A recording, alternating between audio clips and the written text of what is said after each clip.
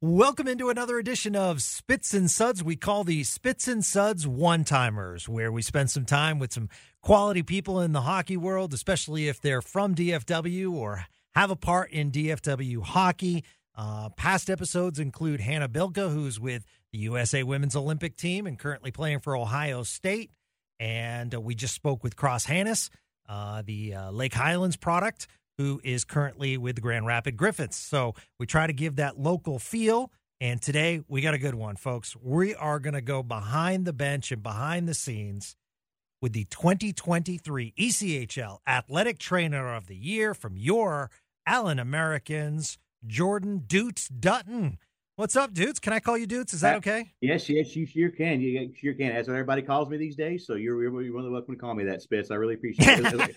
Am I allowed to call you Spitz? Oh, yeah, man. Yeah, absolutely. You know, for those listening at home, I always try to ask permission because people call me Spitz a lot. And it's never an issue, but I do remember a couple of entry-level employees, and I walk by and they say, "What's up, Spitz?" And I'm like, oh, man, should they address me as that? But, you know, once it becomes your nickname because they hear the on-air where people say, you know, Spitz, it just, you know, when I grew up, everyone called me Spittle. No one called me Gavin. So, yeah. You know, I mean, it is kind of, and in the hockey world, I mean, if you don't have a nickname, you don't belong. Exactly. Like what it was exactly 100% because it's either, I always tell people in the hockey world, you either take your last name and shorten it and put an S on the end of it, or put an R on the end of it, or put an O, something like some kind of a vowel on the end of your name, and that's usually what your nickname is. So it's so you just take the last name and just throw it into something. So yeah, I definitely get what you're saying. But yeah, pretty much everybody in the hockey world has a nickname. I'm sure people that are in the hockey world, people that have been around hockey can tell you.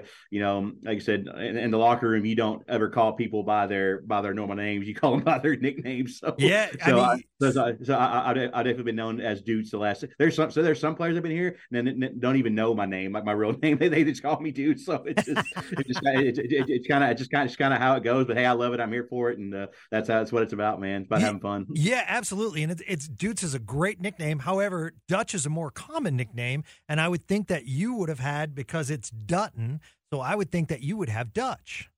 Mm-hmm. Yeah, so it was kind of weird, kind of how that all started. So it was my second year working as an intern. This was I'm dating myself. This is probably 2011, 2012, somewhere around there. I'm the second year of the team, whichever that was. And so at the time we had our athletic trainer, who was Jason Wallace. We called him Wally back in the day. We had Patrick Stevens, our equipment manager, who we called Loaf. Well, that was his nickname. So we. I was kind of still hanging around them, getting to know them and things like that to start the year. Well, we all kind of hung around a couple of players, a couple of guys from Quebec that kind of hung around the locker room at the time. And what happened is when they introduced me to, hey, guys, this is Jordan Dutton, our assistant or the student athletic trainer, the two Quebec guys, obviously with the French accents, they said, Jordan, you should mean Jordan Dutton. And then from that moment on, Loaf and Wally, who were the of the equipment and the trainer at the time, just said, "That's it, like that's your name." And like, and it's kind of stuck from there. So they started calling me Dutton. A player started calling me Dutton, and that was the name for a number of years. And then right toward when I came back after college to work with Casey Coberly, who was the equipment guy at that time, everything kind of got shortened to Dutes. Mike Berube, who was a former captain of the team, is actually the one who started giving me that name. He one day started saying Dutes, shortening it up from Dutton, and then more people started saying Dutes and things like that. So over the last few years, Dutes has kind of been the kind of go-to what everybody calls me, which it's shorter, it's easy to remember, things like that. So it's kind of funny. The older guys that knew me before, like Casey and Loaf and Wally, those guys like still call me Dutton, but like the newer kids, like people that have been around more now, they can call me Dutes. But I probably prefer Dutes just because it's shorter. But yeah, so that's how it happened. Like I said, it's crazy how those nicknames come along, and I guarantee you, everybody who has a nickname has a story behind how they got it. So, and with the last name of Dutton, how many Yellowstone references do you get asked about? Oh man, you have no idea. It literally could be a player. I literally went to get my oil change yesterday, and I had a guy ring me up my tab, and he was just like, "Have you ever seen the show Yellowstone?" Like, yes, I've seen the show Yellowstone. Like, or I even have people have asking me, like, are you related to the Duttons? I'm like, the fictional family. Yes, I'm not really related to them, but if I was, I definitely wouldn't be working here if I was in the Duttons. So yeah, so I get that a lot. I actually have I actually have a Dutton Ranch sign that I have in my training room that I hang up there, so guys can see it. So because I'm a big fan of the show, obviously given all that kind of stuff. So yeah, it definitely I definitely get a lot of reps from players, everybody around. Anytime I say my name, they immediately go to John Dutton or Casey Dutton, and it's the whole Dutton family. So I definitely get a lot of references from that for sure. I mean, you're nicer than me. I would have, like, if people ask, have you ever seen that? And it's like, yeah, that's my family. Just kind of mess with them a little bit. Yeah, absolutely. And then they'd have to think about it and be like, oh my God, wow, I met one of the Duttons. And then it'll click in one of, some friend will tell them, like, that's a fictional family. Oh, it'll click in at some point. It's funny because a buddy of mine who lives in Montana, his name's Jeff. He actually told me, he was like, "You actually you're the only one that's allowed to actually buy your own ranch. To call it Dutton Ranch because your last name is Dutton. So maybe if I get some money someday, I'll go up there and create my own Dutton Ranch." Yeah, there we go. Absolutely, you're one of the few that can legally do it. Yes, exactly. Exactly. I love the entrepreneurial skills you are throwing out, my man. All right. Exactly. So Dutes is a DFW native, grew up here, which is awesome. I saw, when I was preparing for this interview, I saw a picture of you. I'm guessing you were about 4 or 5 years old. You had a stick in your hand and you had that sweet old Stars sweater on. Yeah, that's definitely a picture that that my mom was definitely proud of for sure. That's still hanging. Me and my little brother, it still hangs in the office to this day. But so I actually originally from the DFW area. I actually originally grew up in East Texas. And then I transplanted here when I was a sophomore in high school. But back in the day, my hockey journey kind of started in Texarkana. So in East Texas, especially back in the mid to late 90s, hockey wasn't really well known at all. Like, it wasn't really as big as it is now. Like, people that are here now don't really understand how much, even though hockey was a presence, it's not as near as much of a presence in the state of Texas and DFW as it is now. So it originally started for me back when I was probably 7 or 8 years old. I got taken to a Shreveport Mudbugs game, which they are now an NAHL team. Back then they were a WPHL team and a Central Hockey League team, professional, in Shreveport. So we went there, and of course back in the mid to late 90s, like the way hockey was, it was the most entertaining. It was WWE on ice, literally. So it was literally just entertainment value was just going through the roof, and I fell in love with the sport. But then from an NHL standpoint, there wasn't much there. So then that's kind of when I became, the only team that was around you can go even watch on television or see was the Stars. Especially down this far south at the time. So, obviously, was a big Stars fan growing up, and obviously when I moved to Dallas, he became an even bigger fan, things like that. So that's how I kind of got started with there. And obviously, with the old Stars sweater and things like that. So the Stars are the ones that really kind of got me into professional hockey, got me into hockey, and made me kind of fall in love with the sport. So yeah, I definitely, just like any other Texan, I'm sure that grew up, didn't know about it, kind of the same thing. The Stars were that transition into becoming a hockey fan.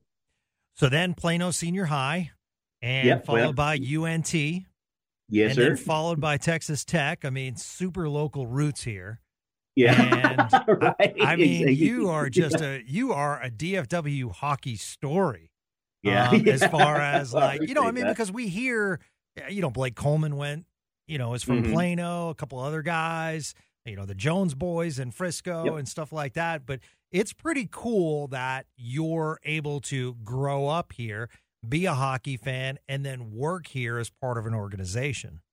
Yeah, it's one of those things where it really, it's really a really big and true blessing is what it is, Spitz. I mean, it's just the way it all happened. It was, it started out when I was at Plano Senior High. I went to a meet and greet, with my family, and my dad kind of pushed me to go, looking for some job opportunities or internship opportunities. And I put down athletic training. And then at the time I was able to get in with the athletic trainer, Brent Woodside, who is actually now the assistant athletic trainer with the Colorado Avalanche now. And then I also got to work with, again, Patrick Stevens Loafer. He was another guy that brought me on. And that's how I got involved in it. It's just one of those luck of the draw things. I started helping out, filling bottles. As the years went on, I got more responsibilities. And then, then I had to go to school, after that. Always still kept in touch with the team, always still kept in touch with, how things were going. I've known a lot of great people with this organization over the years, and just keep in touch with that. And then obviously went off to UNT. You got to go off at some point, right, to do what you got to do. So I went there to finish my bachelor's degree. Was actually able to, luckily, when I was at UNT and before, I got to be a part of the 3 championships here, 1 President's Cup and 2 Kelly Cup championships here. So that was a really cool thing to be a part of, an experience. I got to still talk to a lot of those guys these days, like even Chad Costello, our head coach. I was with him when he was on those teams winning those championships. So I had a lot of fun doing that. Then obviously went to UNT, went and worked football, went and worked men's basketball, everything there. Texas Tech, went to go baseball there, but just always had that itch to work professional hockey. It was always my goal to do it. And then sure enough, as luck would have it, that summer when I graduated from Texas Tech, I came back home. The team was looking for an athletic trainer. I applied for it. Luckily, some of the people that were still around here remembered me and knew me, and I was able to get the job. And man, that's where we've been ever since, man. Yeah. Just plug it and obviously doing the best I can. I think all the goals that we all have as players and coaches and staff is to one day work our way up to the NHL one day. But obviously where I'm at now, I really love it, being local, having my family here, and being a part of a team that has been a part of my life for close to 10 to 15 years. And it's just really a full circle story, that's for sure. Yeah, absolutely. I mean, let's go back, because you mentioned it, but it was actually your dad who pushed you to go out to a Allen Americans when they were new, to a meet and greet at Dutes. And I wanted to talk about that because Frank Provenzano, the former assistant GM of the Stars, joined us recently, and I asked him how he got into hockey, and he played in college, and then one day he just decided to call the Vancouver Canucks. And that's how he ended up starting his career with the Vancouver Canucks. And they said, this is way early, and they're asking him basically, do you know anything about computers? And Vancouver was getting into analytics, and he's like, absolutely. And he knew nothing about it. But, and so your story of your dad pushing you to say, head out to Doty's and see what's out there, basically led you on this path. Yeah, that's exactly what happened, and I have him to thank, because he was the one that kept pushing me, saying, because my dad's always had the philosophy, especially when it comes to job stuff or any opportunities, the worst thing I could say is no, and he's always kind of pushed that philosophy in me. And when I went there that night, I definitely wasn't expecting to meet the athletic trainer or meet coaches, anything like that. And like I said, it just it just all kind of planned out in the way that it was supposed to. I can't believe that it did. But like you said, it's one of those deals, right? I tell people to this day, like, you don't know unless you try. You don't know if you don't ask. And, it's one of those things that if things are left unsaid, you never know what's going to happen. So, it's one of those deals where take a plunge, take your risk. And because if you don't, you never know what's going to end up. So I'm glad that I did. I think that, because of that, I've had my dad that, looking back, as a teenage kid, you're like, your parents are pushing you to, do something you might not be comfortable with. But looking back, it was one of the best decisions that, I've ever made, because it got me into the hockey world. It got me to fall in love with the sport, with the people, with the players, and just everything in general. And it sent me on a path that I've been on ever since. So it's one of those deals where, as long as I always tell people, like, just don't be afraid to take a plunge. And, I'm glad that I did.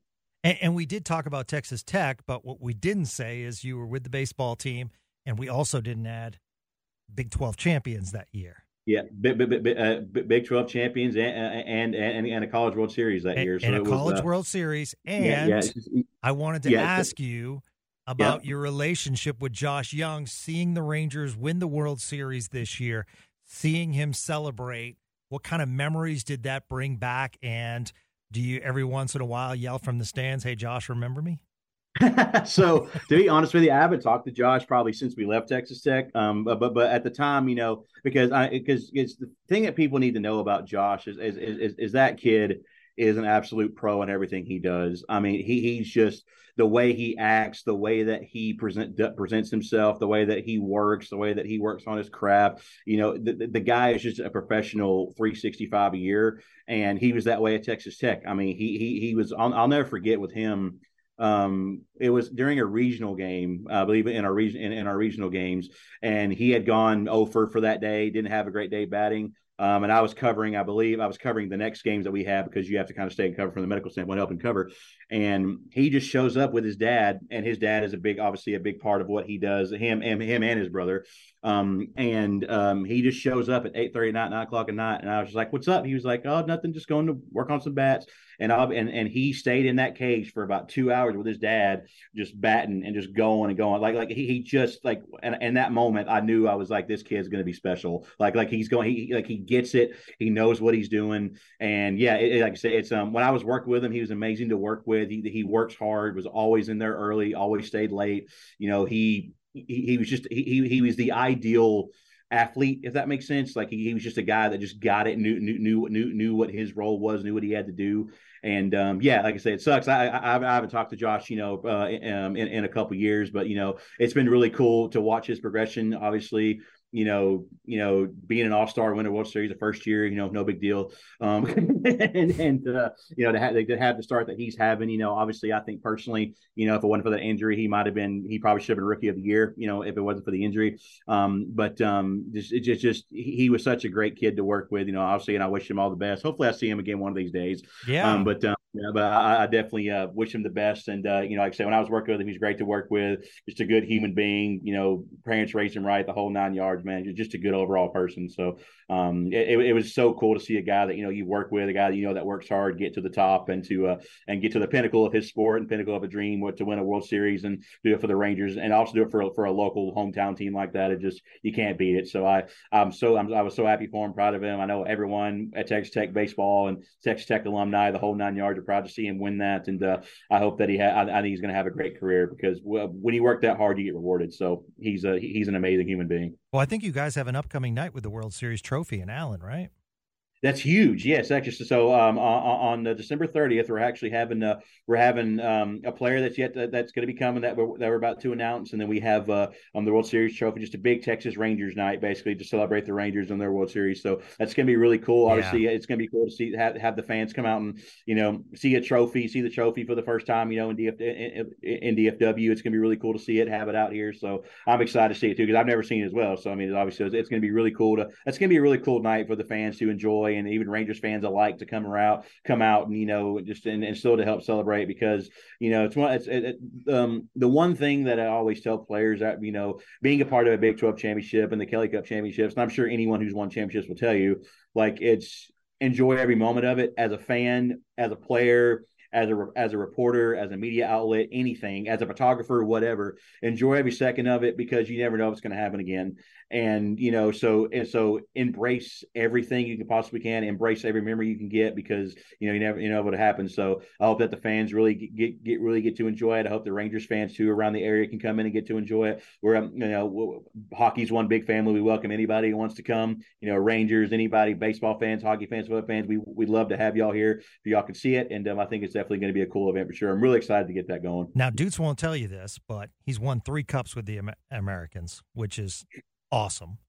And wanted to ask you, that feeling on ice, no matter what level you're at, and the ECHL is a high level of hockey, and just raising that over your head after, I'm guessing hours-wise, it has to be 80, 90 a week, or, I mean, your job is so vital to the success of the team. And for a player to hand you that cup and to take it and put it over your head, does it ever, I don't want to say get old, but, you're a winner of 3. Which, were they different? Was the first one that special because it was your first time doing it? Or do you hearken back to your Texas Tech days as far as a national championship? Because once again, all the hours, all the bus rides, the relationships with players, and to stand there a champion, it's just special. It's one of the coolest feelings you could possibly have. And it's something that, I tell all my players every year. It's something that I wish that every player could experience at least once in their career, and every staff member too. It's the first one was definitely a special one, just because I'd never won one before. And the team that year was a very, very close-knit group, and a close-knit team and things like that, with a great leadership. And the years after that were the same way. I mean, it's one of those deals where, because here's the thing, at the end of the day, Spitz, it's, I tell people all the time, as bad as this might sound, Americans fans were spoiled to start those years, because the in any professional sports setting, winning 4 straight championships. I was able to be part of 3, but winning 4 straight championships in that time, it's unheard of. To be able to do 4 straight like that in 2 different leagues for that matter, and everyone is special, and it's one of those deals now where because like for me, for example, like when I watch like the Stanley Cup final, no matter who's playing in it, I love to watch. Obviously people love watching the players, guys that have waited for a long time to hoist it, but I love watching the staff, because people like myself, people like yourself, people that have been around hockey, know the hours, know the time commitment, know the blood, sweat, and tears that have been put in by that staff to keep this team going, to keep things alive. And any player that's like any player that you have on will tell you the same thing on how vital that hockey operations staff is important, to the success of the team. And to see anybody, I have a lot of friends, that are obviously, that have won cups, won Kelly Cups, Stanley Cups, things like that. So it's a special feeling no matter what you do, just because, like you said, it's especially at this level, we're doing 8 to 9 hour bus rides, and we're doing 4 games in 5 nights with travel. We're doing 3 games in 3 nights with travel, and it's you play a lot of games in a short amount of time. It's a grind, and when you get to the top and you earn that right to hoist that trophy and to be around it, man. Especially because another thing too is we won 4 straight at home, which is unheard of to win championships at home. To win a championship at home is great, Yeah. but to win 4 straight at home in front of your fans in your locker room is just unheard of. And it's one of those deals sometimes where especially toward like my 3rd and 4th one, I kind of look back and watch the locker room. You see the players enjoying and having a good time, and everybody just having a great time, and it's a memory, man. Like like I said, I told somebody the other day, you get a beautiful championship ring no matter how you do it, and it's great. You wear it, when you're around, and you put it in your trophy case or on your desk, when everything's said and done. But at the end of the day, like it's all of this is memories. All this is memories. Like I'll never forget. Loaf told me one time, the old equipment guy, he was like, the rings are nice, but like when you look at them and you remember all the blood, sweat, and tears you went through, all the fun times you had on the bus, or all the fun times you had on the road, or all the fun times you had in the room, and the games you won, the close games you won, like that's what it's all for. So it's great to have those memories. I don't take them for granted. It's one of those things looking back now, like, I maybe wish I would have done more, I don't know, depending on how you look at it, if I would have known then what I know now. But at the end of the day, any type of championship in any type of league, it's whether it's your beer league, whether it's the NHL, it's a cool experience to win it. You know what I mean? And to do that 3 times, is something that some of the best memories I've ever had. And because it's one of those things like the old quote where if you win the day, you're bonded together forever type of thing. That's how it is. I mean, like you and the people on that team forever will have a memory together that no one can take away from you. And I'm sure that anybody who's won a Stanley Cup, Kelly Cup, Calder Cup, the whole 9 will tell you the same thing. It's just you now have a memory with 25, 30 other people that you can cherish forever. So it's a beautiful moment. Hope we do it again one day. Hopefully maybe even win a Stanley Cup someday. Who knows? But yeah, it's an indescribable feeling, and I really hope that one day with our front office staff, our downstairs staff, our hockey ops and players, we get to experience that, because it's unlike anything you've ever had. It's incredible. Yeah. So quick story: I was at a charity event. Cup was there. Wanted to get my picture. Very hands off. Like it is it's the friend zone Stanley Cup Spitz picture God. where like I didn't even want to get close to it because I'm like a curmudgeon. I can't even look at it. Like I legit can't even look at it. So I'm like old school curmudgeon and like don't want to get too close because I know the rules and I want to respect the players that have won it. So, had a picture taken, and it's such an awkward distance-looking picture of me leaning in. And then as the night goes along and I'm seeing the Frosties flowing, all of a sudden that cup gets picked up. And next thing I know, it's over someone's head. And next thing I know, people are drinking out of it. And I'm like, I wanted to drop the mitts. Like, I was pissed. Yeah, exactly. Yeah, I'm like an old school. I'm like, you know what? If you did not play, then you can't touch it. I 100% agree. And again, maybe I'm with the old school fraternity on that, like and how it feels. But even when I was growing up as a kid, I was always taught you don't touch it unless you've earned it. And I know that's been a cardinal rule. I know for a fact within like the hockey, especially in like the hockey community, like professional, like that is a cardinal rule. Like you don't touch unless you've earned it. It also brings bad luck to your team, or to yourself if you do it. So there's instances where there's a lot of documented instances where players feel that way, that that they don't even look at it or touch it. So I'm definitely on the old school side of that, of just, I think the Stanley Cup is, definitely one of those trophies, because there's one of one. They don't replicate it. It's the same trophy that Gretzky touched is the same one that you're going to touch if you ever win it. And it's one of those deals that I think that is the most prestigious trophy, in my opinion, in sports. I know that's a opinion that people can argue, but for me it is, just because of what you have to do to get there, what players have to do and sacrifice to get it. And I agree with you. I'm with you. I think if you didn't win it, or if you weren't part of the staff that won it, then that you shouldn't. It should be reserved for those that have put in the hours and fought hard to buy and get it. So I'm with you on that one. I'm with you on that one, Spitz. But unfortunately We're these curmudgeons. days, times have changed. So Yeah, no, you're absolutely right. So in 2009, when you were kind of starting with the Allen Americans, a very young, and you guys were the CHL at the time, a very young Jordy Ben was with you guys for a short period of time. Yeah. So Jordy was with us for one season. He was basically with us because I believe that was his brother. I think that was Jamie's rookie year as well, if I remember correctly. A rookie year in Dallas. I think he probably came here because he wanted to be close to his brother. He just came out of junior, stuff like that. Jordy was a great guy. Jordy was a great room guy. He was unbelievable to have in there. Good to be around, fun to talk to, and kind of make you laugh, kind of thing.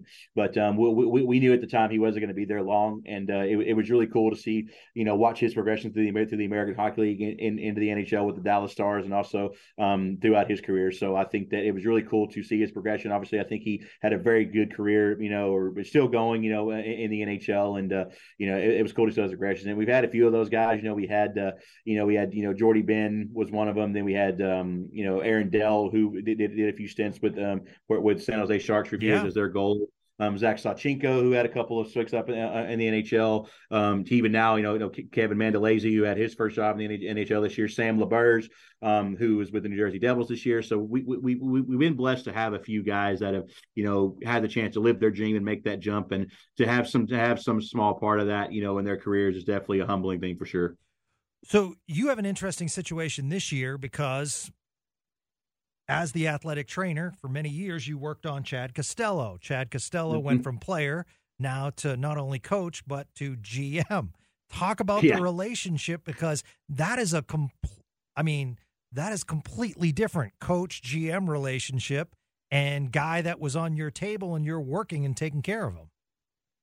It definitely was an interesting transition for sure, because I had Costi obviously when he was the couple years he won championships, but I got to have him for his last year as a player, and obviously transitioning from being a player and changing your whole mindset into being a coach. I'm sure that had to be a big jump for him, but also a big jump for me, because you're going from a guy who you basically work on to a guy who's basically your boss, right? I mean, basically the team kind of runs through him. But with Costi, man, he's just such a good human being. That he's a guy that he's someone that demands perfection from himself, and he's very hard on himself when he doesn't get that perfection. He's always been a person who's been very competitive, been very, wanting to be on top of his game at all times. And even when I first started talking with him and working with him as a coach, the big thing was for him is he came to me after the first job. It meant a lot to me. And he told me that, I don't want you to leave. You're my guy. Like, you're my AT, like, we're going to do this together type of thing. And that meant a lot to me, because he could have easily just said, I want another athletic trainer. That's like, some people do. I want another athletic trainer. I want to have my own guy, but he had his faith in me, to stick with me. And that meant a lot to me to have him do that. And, and I kind of felt that, I had to give him my best on a daily basis, from the medical side of things. And for him, it's just, he's very easy to work with. He's the same as he was as a player, just be blunt with him, tell him how things are.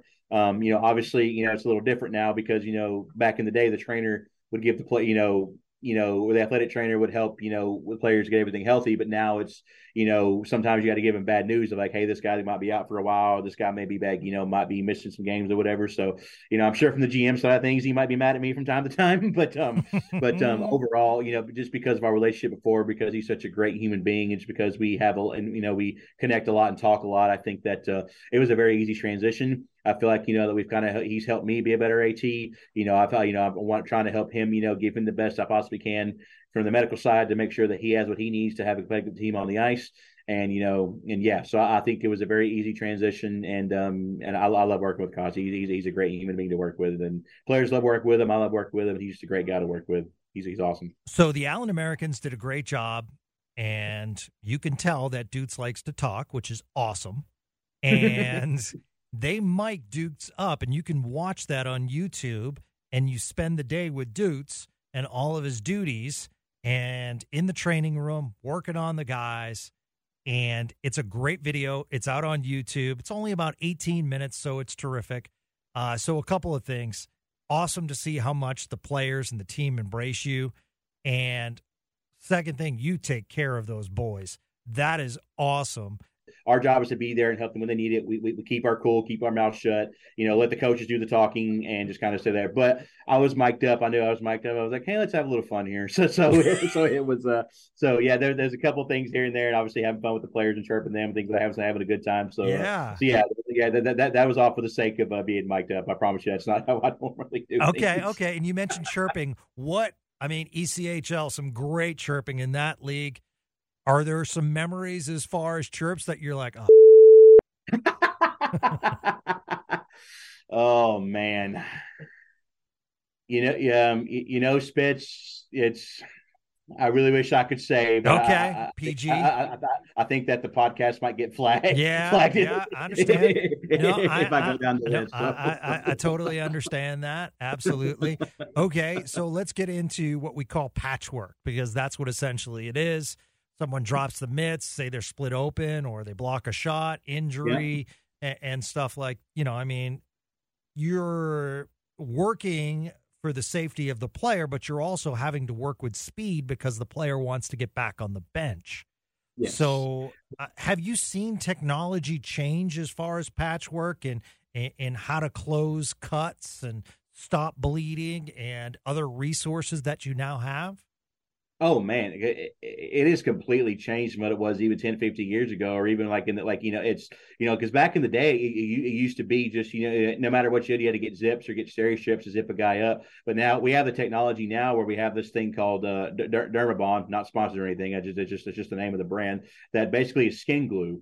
And, that now, depending on the laceration, if you have lacerations that are really, really big and deep, that you definitely want to make sure that that you get that stitched up, because you don't want to get infected or anything. But if there's like a little small cut or whatever, you're able to really get the glue on it, glue it together, kind of hold it, and got to get to where the player can go back out there. They also have when a player is bleeding, you have different things that help stop bleeding these days, that help you kind of cut. So yeah, we have a lot of different things we can do, whether it's doing a quick tape job or doing a glue or doing a using blood clotting spray to kind of basically make it to where the bleeding kind of stops. So there's a lot that you can do now. It just really depends on the severity of the injury. It depends on the severity of the cut and whatever happens. So, but yes, that's the one thing about hockey players that differ from most, is that they work against time, and they work against speed because they want to get back out there. So a couple weeks ago, I had a guy break his nose, get through a high stick or whatever. We had a doctor put it back in place, kind of in the back of the locker room, then put a bubble on him, and he's back out there playing. So hockey players are a different breed. Yeah. so it's one of those things you just kind of have to evaluate the situation depending on what it looks like and what you're doing, and just kind of go from there. Like, so you always work at speed though. The biggest thing as an AT and as a medical guy, anybody will tell you, is that, even equipment guys too, is that you don't want to miss a shift. And as long as you're doing that and you get them out there as quick as possible doing your job, then hopefully they never miss a shift. So, all right, I'm about to ask a stupid question, but I might sound smart. No such thing. Do you practice running onto the ice? Is that a bad question? Yeah, no, it's not at all. I don't know, because every AT is different. Some jog, some walk, some. take their time depending on what they're doing. Because I wear spikes on the ice because I've fallen too many times. So Okay. so I started to wear spikes. But it's just one of those things. I don't know when I started to do that.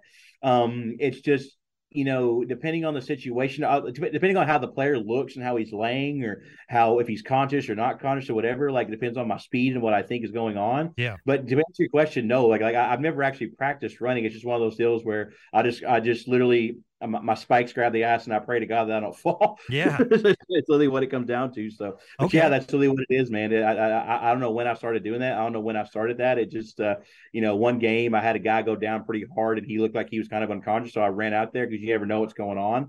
And, obviously you're taught in athletic training, in the medical field, the quicker you get there, the quicker you can evaluate, the quicker you can treat. So yeah, that's kind of where that started. I don't know why I do that or why it started, but I try to book it when I can and not fall. See, that's why I like the non-Ludwig Spits and Suds shows, is because I can ask questions and I will not be hit with that I'm an idiot, that I don't know what I'm talking about. So that's never in the reels. That's a good thing. I do think that Spits and Suds listeners would like to know, because we see it too often in the ECHL, the AHL, any level, the NHL. Is there a process in which, when you go out to a player, what questions are asked? Because you always see the talking, but we never know what's being asked. Yeah.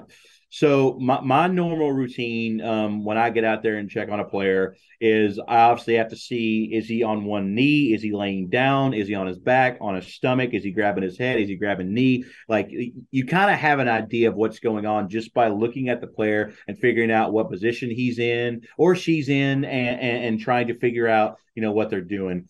When I get to them, if they're in pain, I basically just ask them, because you got to think about it too, like depending on the situation, like, the game's going on, you want to make sure that the player's taken care of, but you also want to kind of think about time in the instance, because the game is on pause, and, depending on how the severity of the injury. So I ask the player, talk to me, what's going on? A player tell me, I've smashed my knee. I smashed my knee against the door or whatever. This doesn't feel right. Or I smashed my ankle or elbow or whatever. You kind of give a quick kind of feel, asking me, where's it at? Where's it pointing? Oh, it's right here. Did you feel anything when you were going down? Did you feel anything, anything crazy? You feel like a popping anything when you're going down? Yes, no, answer all those questions. Your head feel okay? Yes. Like, do you feel like you, and then the big question is, you kind of calm them down, let them catch their breath. Obviously the adrenaline's still going from that shift they were just on. Calm down, let them catch their breath, let them kind of get a level head. Because a lot of the times, like, unless, you have to take them off, like, because they have so much equipment, you can't really evaluate on the ice because of all the equipment they're wearing, especially from the hip down, because they have so much on. So you just kind of ask them, like, we go on your pace. When you're ready, let's see if we get you off the ice. And once they're calmed down, because in that situation, any athletic trainer will tell you, whether it's hockey, football, basketball, baseball, softball, whatever, they'll tell you that you have to be the calm one in every situation, because the player is in pain. They're the ones that are hurt. They don't know what's going on. You have to be the calming voice to basically say, "Hey, I'm here. I'm on your time. Let me know what's going on. Let me get you help, and let's figure out what's going on." Then once you get them calmed down, that they're have a level head, everything is good. Then you kind of start asking the questions like, "All right, let's get off the ice so doctor can evaluate you. Let's get off the ice so I can evaluate you, etc." So pretty much the whole time is you're just you kind of get the general idea of what's going on in hockey, just because they have all the equipment on and everything like that. So you basically get the idea of what's going on, calm them down, and then either get them back to the bench, get them off the ice for the evaluation. That's pretty much kind of how you do it. Have you seen a difference in all your years doing this, as far as the players being more responsive to admit I'm not well, rather than the tough guy thing is to get back on the bench? But with the education level of concussions now, and seeing how injuries can have a long-lasting effect on people's career and their mindset, have you seen a difference? Absolutely, I have. It's because it's one of those things too, where as the athletic trainer, you also have to make the decision for them sometimes. Like you also have to you have to look at the situation, see what's going on, see how the player looks, and sometimes you make the decision for him. The coach, and you say, yeah, he'll be out for the rest of the game or whatever, or time of TBD or whatever. So I definitely think over the last 10 years, which in a good way, players are more educated on injuries, they're more educated on the long-term effects of them, what can happen, things like that.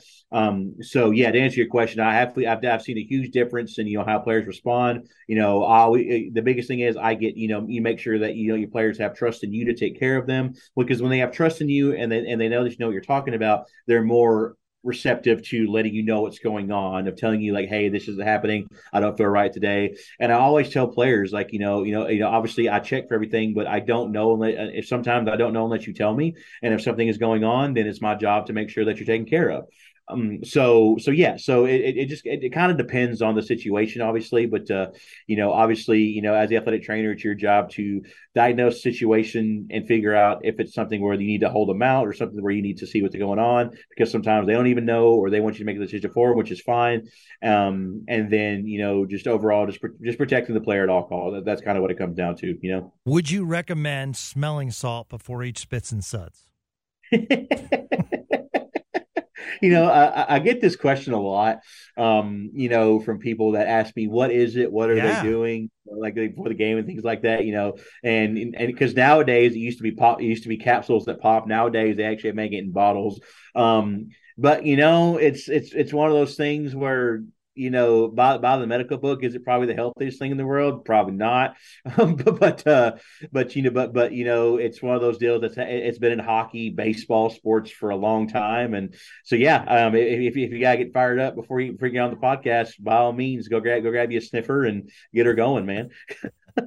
Little smelling salt, little dangling of the mouthpiece around my mouth while I'm starting it. Exactly. Fit right in, right? Exactly. You just got to be careful, man, because some guys have never done it before. They'll get it right to their nose, and they'll be shaking their head and stinging for about, for a good 30, 45 seconds. Wow. Just get it right to the mouth there, right to where it's in your vicinity, give a good sniff, and then kind of go after that. So yeah, absolutely. All right. So hockey's known for its pranks. Best prank you've seen?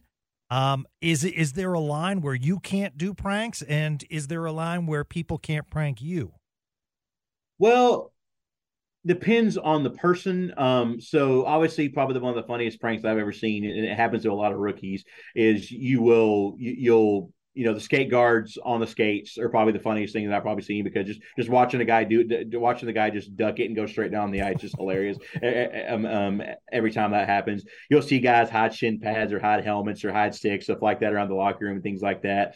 I see instances where guys, they'll put a pregame meal in my fridge, and a player will take the pregame meal, fill it in another fridge, and the player freaks out of where the pregame meal is at, things like that. So little small things like that. I haven't seen anything too major yet in my short career so far, but it definitely happens for sure. Or it's one of those things where I'll have I've seen teams where the equipment guy will sew the sleeves of the jersey together where you can't get the jersey through, or they'll just literally take clear tape around their shin pads and just take clear tape and just literally take the entire roll, they can get it off. So I've seen all kinds of stuff. Luckily, nothing too crazy, but it happens on a daily, believe me. I bet. ECHL road trips, they've gotten better over the years, but they can be grueling. You guys are on the road for a long time. Transportation, I assume, has improved amazing in your career. Mm-hmm. It has, man, dude. I remember back in the day in the championship years, it was normal for guys to be on a sleeper bus for 11, 12, 14, 15, sometimes 20 plus hours to get to a different spot. And because like I remember when we had game 7 of the first Kelly Cup championship year, we had beaten South Carolina for game 6 in South Carolina. South Carolina jumps on a plane and comes here. Our team hops on a bus and literally drives 18 hours back on a bus with no air conditioning, by the way. The AC went out in the bus, so like all the boys are just literally just sweating like crazy coming back. And sure enough, and we literally got back on a Friday and we played, or got back on a Saturday. We played on a Sunday. They got back at like I think 4 or 5 o'clock that day, and they played on a Sunday at 4 o'clock. So it's just compared to what it was, man. Like that's what like some of these kids don't understand how it was back in the day, man. Just how crazy the travel has been or how it was, because like I said, back in the day with us, it was busting everywhere. Whether it was going the way up, going 45 minutes to Fort Worth or going 18 hours to Quad City or 13 hours to Rapid City. We were on the bus the whole time. So obviously we made big improvements now. We only really bus to Kansas City, Wichita, and Tulsa, which are kind of some shorter trips. Pretty much fly everywhere else. If anything over usually 8 or 9 hours, 10 hours, something like that. Usually we try to fly, which has been good. It's great for the players, good for recovery and things like that. But yeah, the ECHL, especially once you get to the meat of the season around your February, March, around that time where you're playing 4 and 5s and 3 and 3s. There'll be instances where, like with us, we'll be playing. Like we have one coming up, I believe, in February where we're in Tulsa on Saturday. We come back home and play in Allen we're in Tulsa on Friday. Come back home, play Allen on Saturday, and then we go back to or play Wichita Saturday. Then we go to Wichita on Sunday. So there's times where you're in 3 different cities in literally less than 48 hours. Wow. But you know what? It's a part of it, part of the minors, part of the ECHL. It's just how it goes. Every team goes through it. It's not just us. But yeah, there's definitely been times where you're on the bus for a long period of time, playing multiple games in a row. And yeah, but it's part of it, man. It's part of that life. You know what I mean? Yeah, absolutely. Favorite city? Oh, I would think Cincinnati has pretty good hockey history with the ECHL. Besides Allen, definitely Boise, Idaho. Boise, Steelheads. Boise, Idaho is definitely probably the best spot in our division and probably in the league. Because I've been to a few cities here and there. Kansas City is a decent spot. It obviously it's got sports there and good barbecue. And things like that. Obviously, when you go to your cities like Cincinnati and Fort Wayne, that have had hockey for a long time, for a number of years, those are fun because just the buildings and the experiences are really fun. But I definitely got to say the best city in the league is, besides Allen, is probably Boise for sure. Boise's definitely one of our favorites. Well, those boys in Orlando get treated pretty well too. That's true. Yeah, exactly. Yeah. Orlando's not a bad city either. I've never been to Orlando personally, so I can't testify but I've heard a lot of people say that it's a really cool spot and a good city. Obviously, you play in a NBA, NHL size arena, and it's obviously Orlando, right? With the beaches and everything that's around there. So I definitely probably say it's probably a good spot too. Yeah, for sure. absolutely. But the best place that I've been has definitely been Boise for sure. When I was younger, I interviewed for a job in Boise, and when they picked me up, they said, "Anything you want to see?" I said, "Bluefield." That's actually something that all the players say when they go there.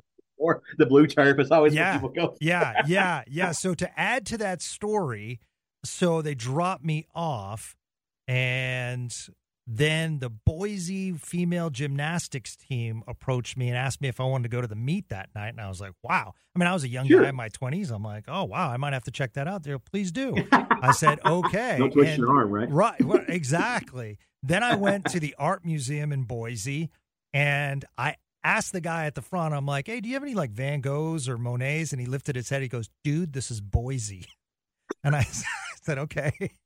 But I met a girl outside of the art museum, and she actually said, my friend's coming and we'll take you wherever you want to go. And I was like, this is amazing. So I went to Boise State, and I'm walking around the campus, and then another girl starts to talk to me, and I'm like, I started strutting around thinking I was Boise hot. You're I was bad, Boise right? hot. Yeah, it was so stupid, but amazing city. You're right. It is a gem in America that people need to check out. All Absolutely. Right, so they also need to check out the Allen American, folks. It's a great brand of hockey, now affiliated with the Ottawa Senators, new ownership, and Allen does a great job taking care of their fans. And if you want great local hockey, especially for the family, it is a great tech, right up 75 if you're in the Dallas area. Very easy to get to, amazing parking, and you're seeing professional hockey. And the guys put on a show, and the boys are always trying to make it to the next level, and it's terrific. I can't wait to go up there and check you guys out, and I can't wait to meet you in person, Dutes. This has been an absolute pleasure. You're a beast. I understand why you were 2023 ECHL. Athletic Trainer of the Year. We'll have to do another podcast. It'll be the uncensored Frosty version, where we drink some delicious Frosties and we hear the stories that Dutes is not allowed to tell so he can keep his job and support his family here in DFW. Exactly. So yeah, it's well, I really appreciate you bringing me on, Spitz. Obviously, this is an unbelievable podcast that trying to get the word about hockey and DFW hockey, local DFW hockey in the area has been really awesome. So I really appreciate you and everything that you do for the hockey scene and us in the DFW hockey area.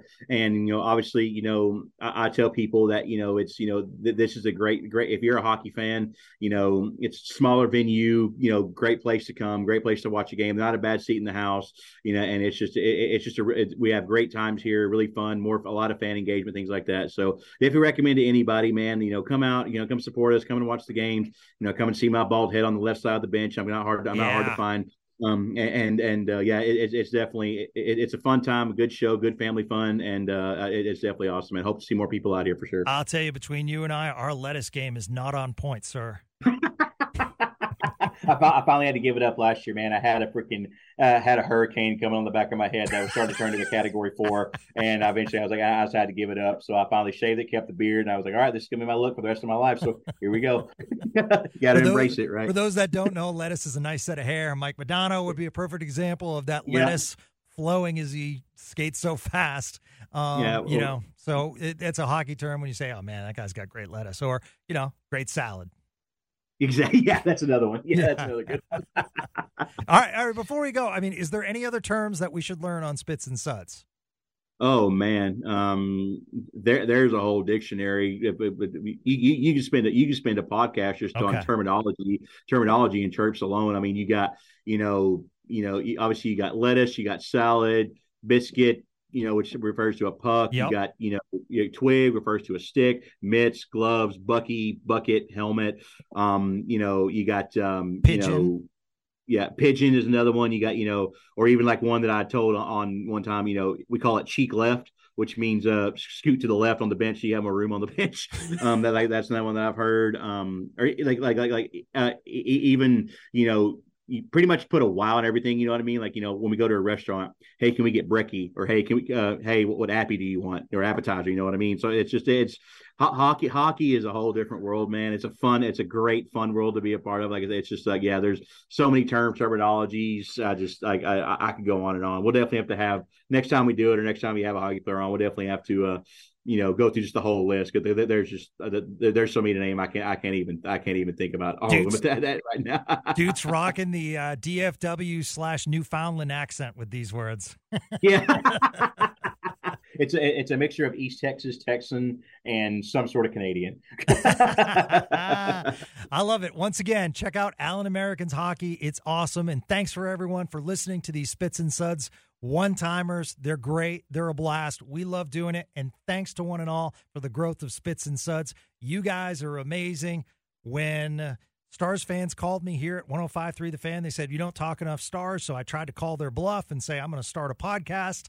And we have exploded, and that's so awesome. And you guys motivate me to do one-timers with great storytellers like Jordan Dutes Dutton, who currently stars in Yellowstone. I'm going to say that. So he's the man. And thank you so much for listening to the podcast on 105.3 The Fan. Have a great day, everyone.